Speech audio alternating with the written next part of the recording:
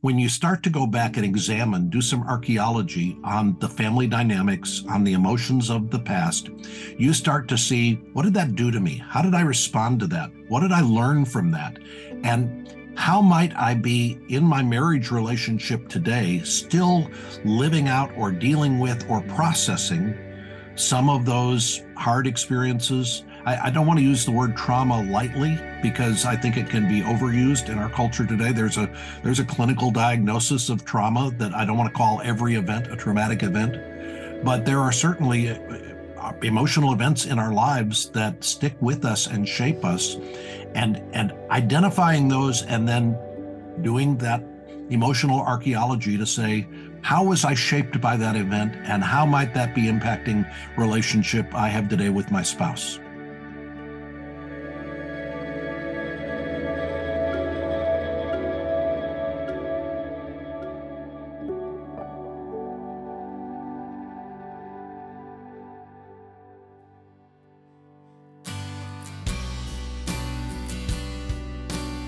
You're listening to the Reframing Ministries podcast, providing strength for today and hope for tomorrow for caregivers and their families.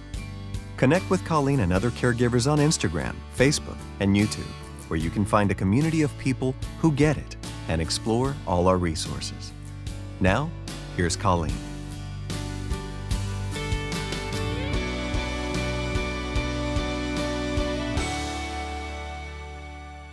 Hello, once again, Reframing Ministries. I am so thrilled with my guest today, Bob Lepine, who is a pastor in Little Rock, Arkansas, and before that worked with Family Life Today, because we're going to talk on a subject that Bob is very familiar with, and we all are familiar with, and that is relationships and marriage.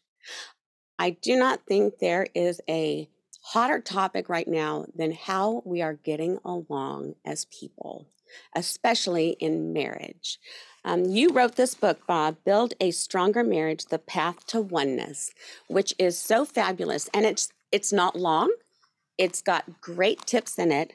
And I know you're going to encourage others through this. So as we are in 2023 facing emotional upheaval, marriages are suffering. And they're suffering even more when you add things like trauma, disabled kids, caregiving, the enormous responsibilities at hand. So talk to us a little bit about, where do we start when we find ourselves disillusioned in marriage? Well, thanks for the opportunity to do this. I've been looking forward to being with you. And I wrote the book, and of course, my heart for marriage really grew over the years of my involvement with Family Life Today. But I wrote this because I know so many couples who are at a point in their marriage where they would say, you know, we're not in the ditch, but it's wobbling. Yeah. And it's not what I want it to be or what I hoped it would be. And you're right, life, all of the complexity of life can kind of crowd out the centrality of our marriage relationship. And I think this is where couples need to pull back and prioritize and say, what really does matter in life? What do we care most about? What are we going to, if we could look ahead 10 years, 15 years, 20 years, what will matter to us most? And are we doing the things today? Are we building the things today that we want to be enduring in the future? And so this is a book to try to help couples troubleshoot some of the challenging issues that they're facing in their marriage and try to give them some direction on how you can address those issues and grow together as a couple. One of the things I learned, Colleen, over the years of working at Family Life was that the natural drift in every relationship is a drift toward isolation. When we get married, we think we're naturally going to grow closer and closer together.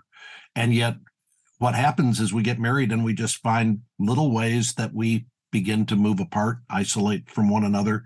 And that's when I heard that was normal and natural, that was actually a relief to me because I thought it was just us, right? You're not the only one. Yeah. So to hear that this is what normally happens in a marriage relationship, I thought, well, okay, so if we're all going through this, then let's talk together about how we can pursue the oneness and the intimacy that we really long for and hope for. Absolutely. And I think when people get married, what we don't realize is we have an invisible, massive U-Haul of baggage behind us. And that is discovered when our expectations are disappointed. We don't even know we have the expectations. But there's a saying, you complete me. Yeah. And I think how many people marry on the premise of this is going to complete me. Can you speak into that? Oh, sure. First of all, I think you're right to acknowledge the fact that we get married, bringing a lot into the marriage that's unseen. We don't even realize we're bringing it in.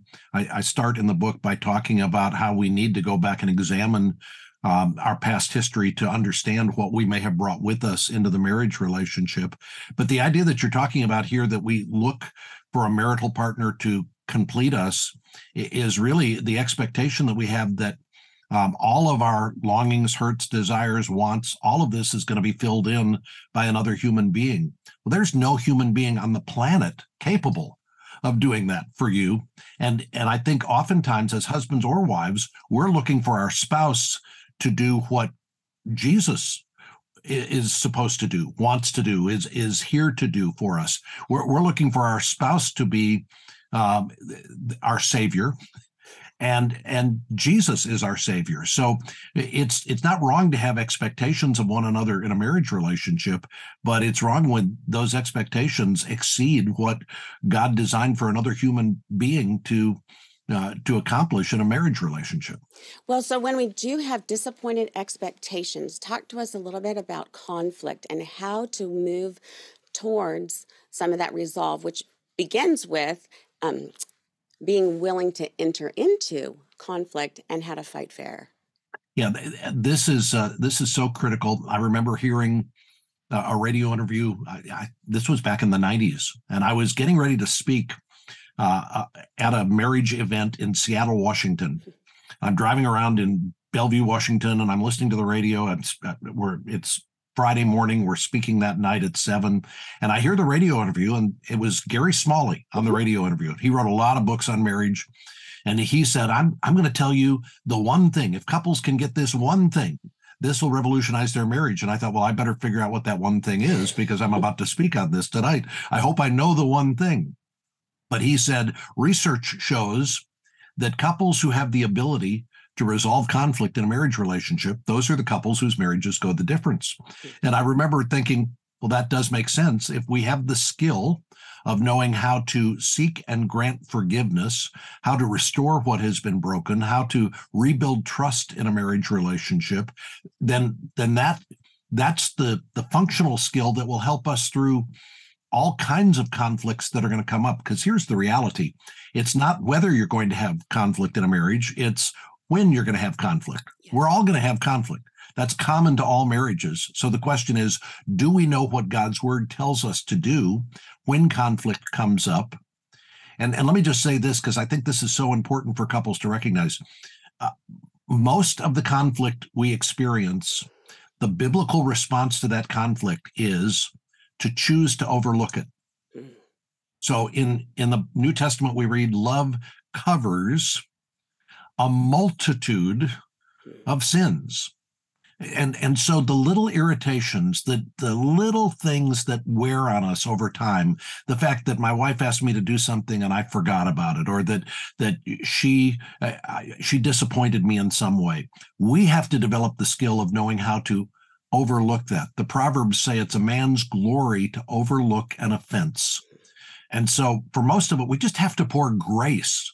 Just pour grace on top of those things that pop up in a marriage and save the conflict resolution for the real big issues that require us to follow a biblical pattern for addressing the conflict, seeking forgiveness, granting forgiveness, and then rebuilding trust when trust has been violated.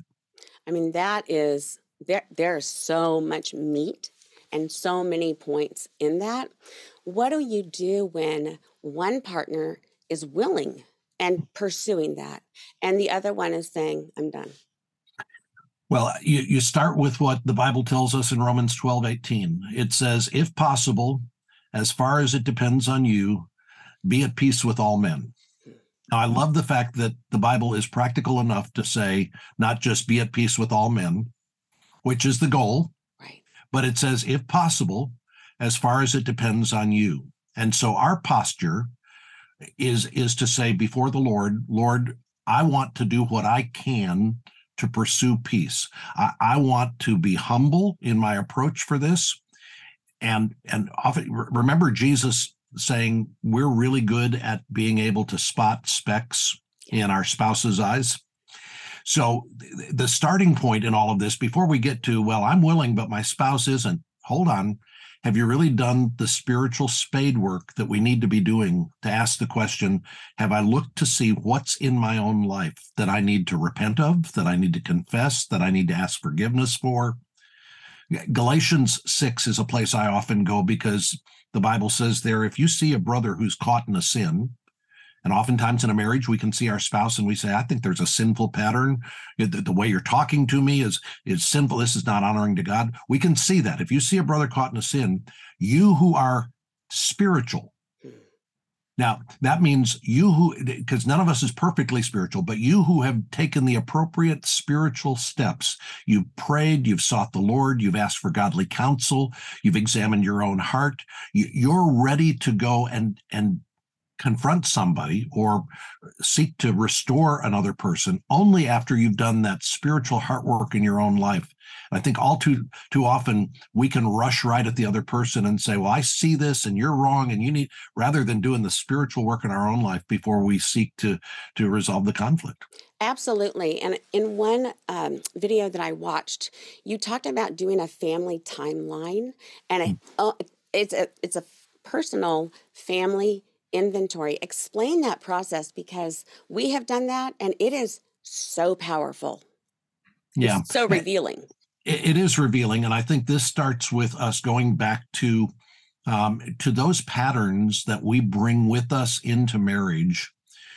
There's a reason why when you go to see a counselor will often get to a point where he'll say, tell me about your parents, tell me about the family you grew up in, because what gets hardwired into us as we're growing up is how to relate to people based on what happened in our family dynamic. So if conflict in your family was swept under the rug, not talked about, we isolate, we get quiet, we just turn on the silent treatment, then that's what you learn growing up. If conflict in your house was big and loud and we get expressive and then we hug each other at the end and we cry, and then that's what you grow up. Well, you get a hugger or a loud hugger together with a silent person, and they don't know how to relate to one another. So to go back and say, what did I learn about relationships growing up? To be able to say, one of the questions I ask in the book is, can you identify 3 or 4 things on your family timeline that were significant traumatic events? Yes. And what did that do to shaping how you handle relationships? So when I was in 8th grade, I got called out of class, and I walk into the principal's office thinking, what did I do? Am I in trouble? There's a police officer there, and I'm thinking, oh my goodness, I had been offered drugs by a guy at school, and I thought maybe the police was there following up on that. They somehow knew. Well, it wasn't that at all. The principal said, would you sit down? And then he said to me, your sister was killed today in a car wreck in Illinois, and the officer is here to take you home. Now, my sister was 9 years older than me. I could go through a long family dynamic. There had been conflict between my sister and my parents. She and her husband had gotten married without anybody attending. I came home from school one day and my mom said, oh, your sister got married today. So that's a lot of the family dynamic. I tell you all of that to say, when you start to go back and examine, do some archaeology on the family dynamics, on the emotions of the past, you start to see, what did that do to me? How did I respond to that? What did I learn from that? And how might I be in my marriage relationship today, still living out or dealing with or processing some of those hard experiences? I don't want to use the word trauma lightly, because I think it can be overused in our culture today. There's a clinical diagnosis of trauma that I don't want to call every event a traumatic event, but there are certainly emotional events in our lives that stick with us and shape us, and identifying those and then doing that emotional archaeology to say, what did that do to me, and how was I shaped by that event, and how might that be impacting relationship I have today with my spouse? Mm. So it sounds to me like avoiding discussing anything hard or Mm. most things difficult was the pattern that you were raised with. Yeah. How did that play out in your marriage? Well, I'm a peacemaker in a marriage, in our marriage, and so I want everything to be right and good. And if there's any threat of conflict, I can get maybe panicky, and I want to get it cleared up. Are we okay? Is everything all right? And I don't know that I really want to tackle the hard stuff. I'd rather kind of sweep that away. But can we just get back to where we're smiling at each other again? And what you have to recognize is it's like the patches you used to put on your balloon, your tires and your bike. That'll hold the air for a while, but those patches never did the trick. You got to get a new balloon tire after a while. Well, so that's in our marriage. I think we've had a pattern over the years of wanting to superficially address and just kind of, can we play nice with one another and not deal with this. I'm a silent treatment guy when it comes to conflict. I think the longest has been, I think 3 days was as long as I've gone with what we call the cordial silent treatment. So I'll be polite and nice to you. I'm going to the store now. I'll see you later. I'll communicate like that with kind of a smug superiority, like I'm the mature one here.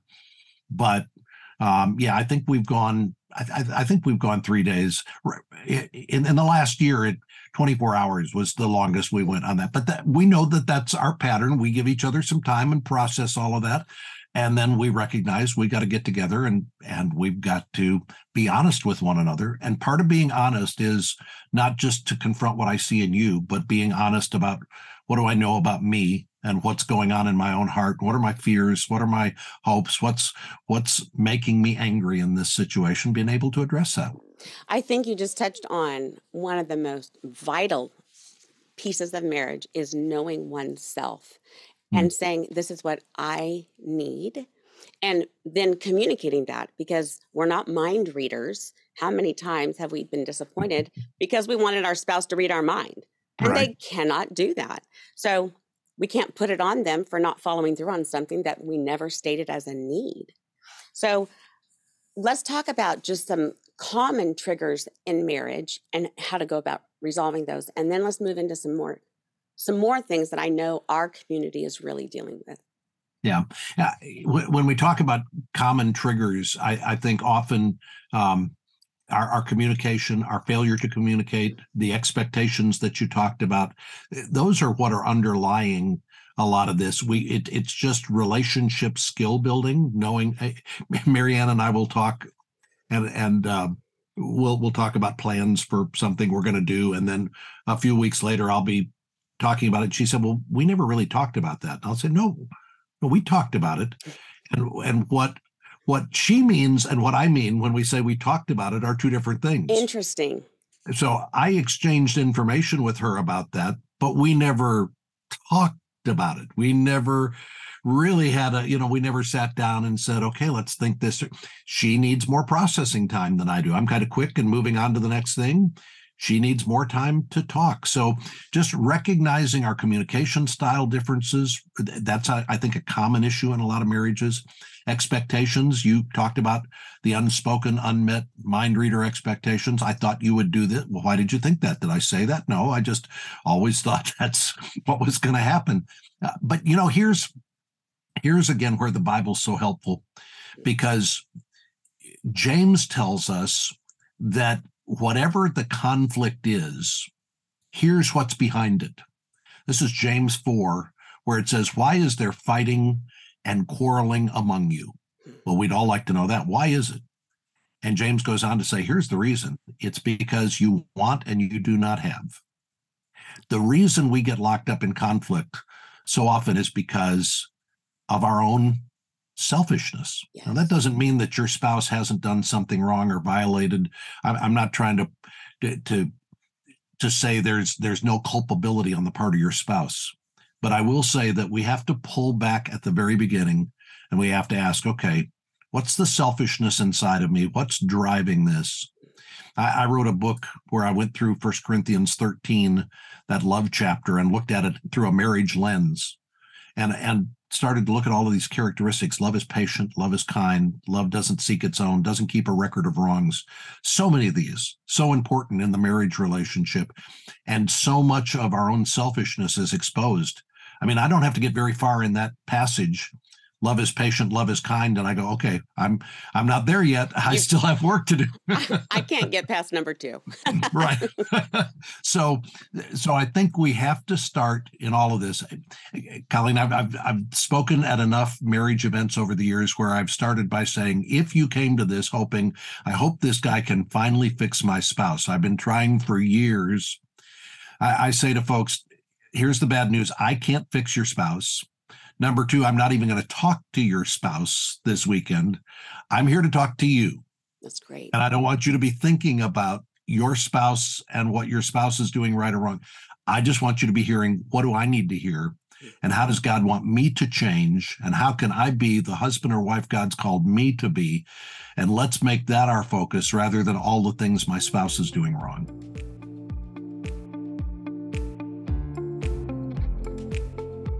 Thanks again for listening to the Reframing Ministries podcast. If Reframing Ministries has been helpful in your life walk, we'd be honored to have you partner with us in prayer and in financial support. We operate entirely and only on your generous gifts and donations. Would you consider giving just $10 a month to help caregivers and their families receive resources full of help, hope, and healing? You can partner with us at reframingministries.com/give.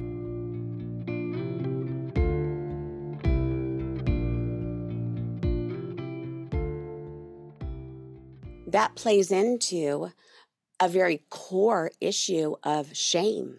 When we have shame, then there's a less capacity to take responsibility for one's wrongdoings or to say, I am so sorry. There's a defensive posture. How do we work through that shame barrier? Well, shame is such an issue for so many, not just in marriage, but I think it's a debilitating issue for people trying to live their spiritual lives. Honestly, I think it is one of the devil's best tools to try to incapacitate Christians today. Yes. And that's why the Bible refers to the devil as the accuser of the brethren. So what he does is he keeps reminding you of your sins, your mistakes, and your failures, and says, how can you say you're this kind of person when this is true about you? How can you even be, how can you think anybody would love you when this is a part of your past? So he just keeps bringing all of this up. Here's the thing. He keeps bringing up things that God has said, oh, I've forgotten about that. I mean, think about it. The omniscient God of the universe has chosen to remember your sins no more. And so Romans 8:1 is one of my favorite verses in Scripture. There is therefore now no condemnation for those who are in Christ Jesus. And I checked the Greek. The word no means no condemnation, not a little. There's no condemnation. God has put your sins as far as the east is from the west. He's put them behind his back where he doesn't look at them anymore. It's at the bottom of the sea. He remembers it no more. And there's a hymn we sing at our church that's one of my favorite hymns, and it's called Before the Throne of God Above. The second verse in that hymn says this, and I want our listeners, our viewers to hear this. When Satan tempts me to despair and tells me of the guilt within, upward I look and see him there who made an end to all my sin. Because the sinless Savior died, my sinful soul is counted free. For God, the just, is satisfied to look on him and pardon me. We have to, if we are believers, then we have to believe that's true. And when guilt comes up, we have to recognize where that voice is coming from. Shame, there's no shame for those who are in Christ. So we have to go, this is the accuser. God has declares me free. I'm a new creation in Christ. I'm going to live out that identity and not be incapacitated by the shame that the devil wants to throw at me. Well, there is so much research right now on shame, and I'm sure you're familiar with Kurt Thompson and his book, The Soul of Shame. And literally, it's a disintegration of our brain and our physiology. And so we're living disintegrated lives, which is probably why we move toward isolation. Yeah. When we are separate. I love that you put in some of these notes, Philippians 2:2, where Paul says, make my joy complete by thinking the same way, having the same love, united in spirit, intent on one purpose. So I circled the verbs by thinking, by having, being united, and intent. Mm-hmm. Now, how can two people who are at odds start becoming aligned with those four things? Yeah. So this is what unity, the goal in marriage is oneness. God makes two into one. It's an ongoing process of becoming one together over the course of marriage. This is what Philippians 2:2 is not talking about marriage specifically, but I think it applies perfectly in a marriage context. And the way we become united, and this is it took me a long time to recognize this. We think the way to become united is I need to convince you to think like me. No, I need to convince you to think like me. We'll be united when you think more like me. Can't you just get it? That's exactly. Right. And when the Bible's calling us to one-mindedness, it's not you need to think like me or I need to think like you. It's we both need to think like God. And so to pull back and say our unity is not me convincing you I'm right or you convincing me you're right, but both of us coming together and saying, what would the Lord have here? What's his design? What's his purpose? How can we be united in him, his purposes, so that when we're on opposite sides of the table on something and we don't agree on something, the question we should be asking is, what would the Lord have us do here? What would please the Lord in this situation? And do we need godly counsel to help us identify that? Because I may be thinking, well, it's what I want. I think that's what the Lord wants. Well, not always. You need to get somebody who can maybe step in and say, let's examine what it is that you want. And is that a godly desire? And let's examine what's going on with. So let's get on the same page and be functioning together of one mind with what the Lord wants us to be doing. So here's a difficult thing with the community that is a lot of the community connected with Reframing Ministries. They're caregivers. They are struggling with deep grief, with ongoing stress. And the way to raise a child or the way to take care of an aging parent, there may not be a one right way or a one wrong way. Right. And that builds so much distance. And I know right now someone is listening going, that's exactly where I am. I cannot stand my partner. They won't listen because my mother or my child is suffering and this is the way we should go.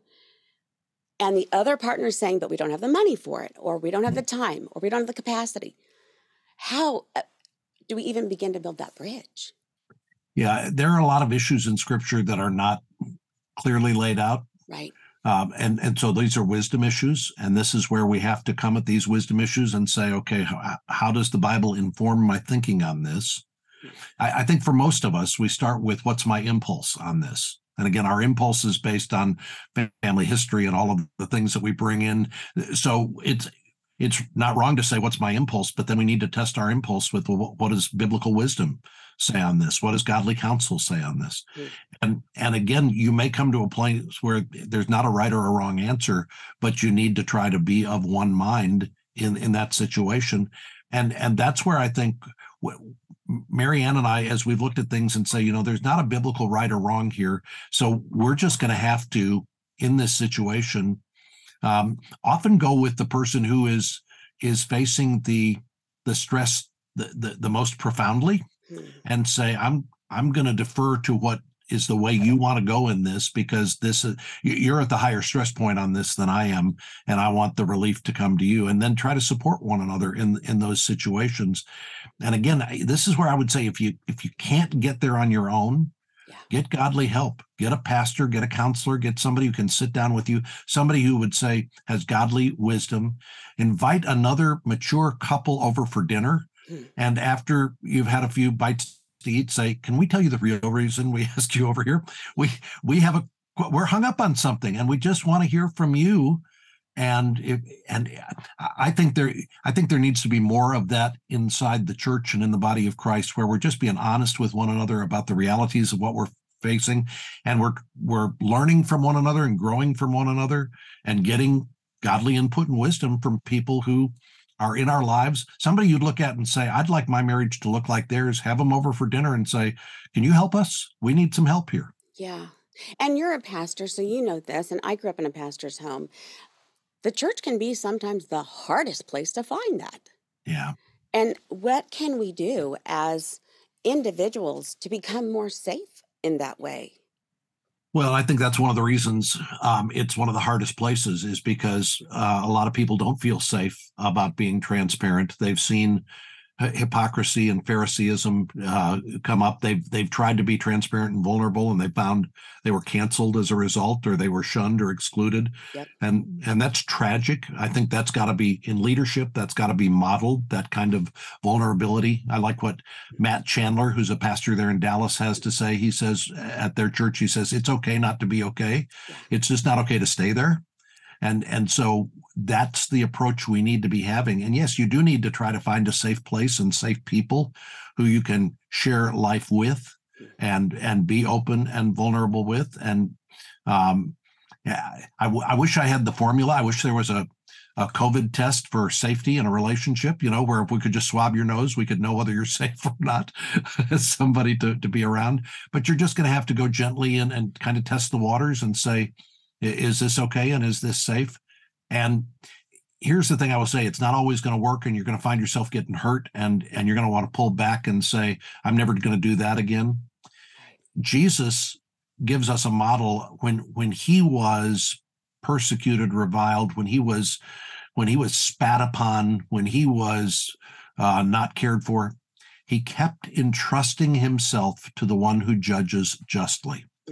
So I think you step out, you try this, this is what God wants. If you get your toe stubbed, that hurts. You give it some time to heal, but that doesn't mean you say, I'm never going to go walking again.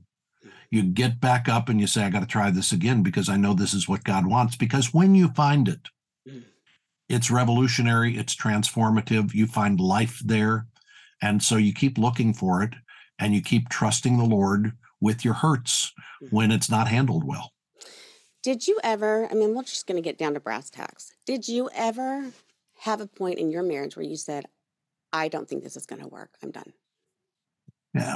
Yeah, it was early on. We'd gotten married. We were living in Tulsa, Oklahoma at the time. I lost my job. 2 weeks after I lost my job, my wife calls and says, we're going to have baby number 2. Oh. So it's the spring of, what would it be, 84, and I'm out of work. She's expecting, and I've got to figure out what to do. And I'm looking for job options, and there were some there in Tulsa, but the job that really seemed like it was the best right fit for me was in Phoenix, Arizona. Now, Marianne had lived her whole life in Tulsa. So her family was there. It's where she'd lived. It was everything. So when I say, I think we need to move to Phoenix for this job, she, pregnant with our second child, with a 3-year-old at home, she says, okay. And she meant okay. She was on board with that decision. I moved out to Phoenix before she did. She stayed to try to sell the house in Tulsa. I'm in Phoenix trying to get things. I'm looking for a new house for us to move into. And I find one that I think will work. And I call her and say, I think I've got a house for us. Now, I wasn't smart enough to go, you ought to fly out here and see it. Okay. That's all right. We're going just to a get it. little pro tip. Don't buy a house that your spouse hasn't seen. Okay? That is golden. Yeah. So at the last week in July, my wife with the moving van and our 3-year-old, my 6-month pregnant wife, I guess she was 5 months at that point, she pulls into Phoenix. It's the last week in July. It's hot. She sees for the first time the house I bought that is not the house she would have bought. That she's go, what about this? Did you even notice this? And we move in to start our new life together in Phoenix. Wow. She's got no friends, no network, and I'm leaving in the morning to head off to work. And she's at home with the 3-year-old, and she's pregnant. In a house that she hates. Yes. And I would come home at night, and I would say, I'm home, and she'd say, hi. And I mean, we never got a formal diagnosis, but if it wasn't clinical depression, she was deeply sad at the events of her life and her circumstances. Yeah. And she was not masking it at all. And I would say, well, let's go out to eat, because there wasn't any food there. Nobody made any dinner for me. So let's go out to eat. I was trying to find whatever I could do to kind of break this log jam and get her out of the funk. I remember the Olympics were on. She used to love gymnastics, watching the gymnastics, and she didn't care about the Olympics. She didn't care about anything. She was miserable. And after about 3 weeks of that, I remember being out in the backyard one night. I think she'd gone to bed, and I was just kicking dirt clods in the backyard, looking up at the sky and going, okay, I'm not going to get a divorce, because I'm not going to get a divorce, but I understand why people want to get a divorce. Yeah. I understand how people get to a point where they go, I can't take this anymore. I can't, if this is life, I can't do this. If this is what it's going to be, it's miserable. Yeah. And I've shared that story through the years, and people have said, okay, so how'd you fix it? And I wish I said, and when we sat down one night and I finally said this, that, everything. Now, over time, the sadness began to dissipate. Actually, what wound up happening is 3 months later, I got offered a new job in Sacramento, California. And I said, there's no way I can take this. We just moved. We just bought a house. And they said, well, here's what it pays. And I said, oh, well, I just found out how I could take that job. Yeah. And so we wound up moving again. Wow. So yes, this was in a 5-month period. Now she's in her 3rd trimester with her 3rd OB-GYN in a new state. But as we moved in Sacramento in October of that year, the ice began to thaw a little bit. Things started to smooth out. And just over time, I got my wife back. We got the relationship back. I wish I could say I started to recognize her emotional needs and I was there for them. I just thought she just needs to tough it up. I don't think I was a great husband during that time, but God just brought healing to the place where we could look back on that and say that was a dark time. Yeah. But here's the thing I would say in the midst of that. It's what I said out in the backyard. It was already a determination in my mind. We're not getting a divorce. Somebody said to me one time, Colleen, they said, if I gave you a car on your wedding day and it was the nicest, best car, it was great. Everything you wanted in a car with every luxury detail you were looking for. And I said, this is a gift. It's yours. Here's the thing. It's the only car you will ever have for the rest of your life. Well, 2 things would happen. First of all, I would take really good care of that car because I know I have to. Secondly, when the car broke, I would take it in the shop and get it fixed because I would not start thinking, well, I wonder if I should get a new car because I don't have that option anymore. When I took the option of divorce off the table, now when things go bad first of all, I need to maintain it better. Secondly, when things break down, I got to go get it fixed because this is the only one I got. And having that as a baseline has meant security in the relationship for Marianne and me. We both look at each other and go, we're not going anywhere. So we got to get this worked out. Yeah. Let's work it out. And I think so many couples just have to, in their mind, make the switch and say, that's going to be off the table for us. Now, as a pastor, I know there are circumstances where I would say, if you're facing physical abuse and if there's been desertion, there are grounds for divorce. There are times when I think divorce, God has brought divorce in as a way to deal with the hardness of a man's heart or a woman's heart in a relationship. So I think with a group of godly counselors involved, I think there may be a reason for divorce. But too many of the divorces that we see in our day are just things got sideways. I didn't know how to fix it, and so we just split. Yeah. And when you take that option off the table, then now you got to roll up your sleeves and go, okay, let's try to fix this thing. And I do hear from a lot of people, there's a lot of abuse going on, and it's behind closed doors. People don't see it. And when you bring it up, it's denied, or the pastor most often would say, well, you got to stick it out or surrender. And that grieves me, Bob. That grieves me because that's damage that goes through generations. So I do appreciate that you said there are at times a reason and grounds for leaving the marriage because it is damaging and there's a hardened heart. Well, we sat, the elders at our church and I sat with a wife, a godly woman whose husband was regularly abusing substances and was regularly being unfaithful. He was spending nights away from home with the woman that he was with. She came to us and said, "What do I do?" And we were aware. This is where you look and you go, Jesus said that Moses allows for divorce because of the hardness of heart. That's Matthew 19. This was a woman who didn't want to hurt or harm her husband. She wasn't mad at him. She wanted her old husband back.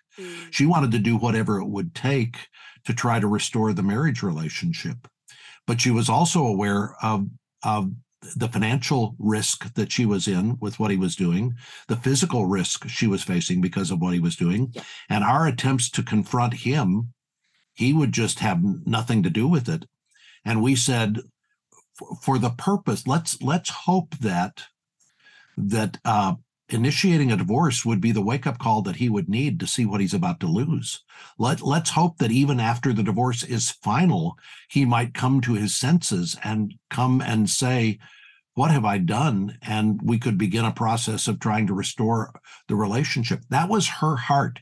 And so that's where I think it's so key as we're talking about divorce and remarriage, it's so key to say, what's the heart of the other person? If the heart of the other person is cold and hard, and I don't want anything to do with this person anymore, now we got a spiritual issue to deal with you. But if the person is saying, I want my marriage again, I want it to be, I want the wounds to heal, I want to do whatever I can to try to restore it. In those situations, divorce may be a tool that you use, and I've seen it happen. I've seen couples where post-divorce, somebody has awakened and seen what they lost and come back and said, can we repair the breach that has happened? Sometimes that doesn't lead to the marriage being restored, but there can be peace in the relationship again. These are hard matters, and they take more wisdom than any individual has. It takes godly pastoral wisdom to come alongside you and help you make that decision. And I love that you say that. It takes wisdom. It requires wisdom, and it requires several people involved, close and connected.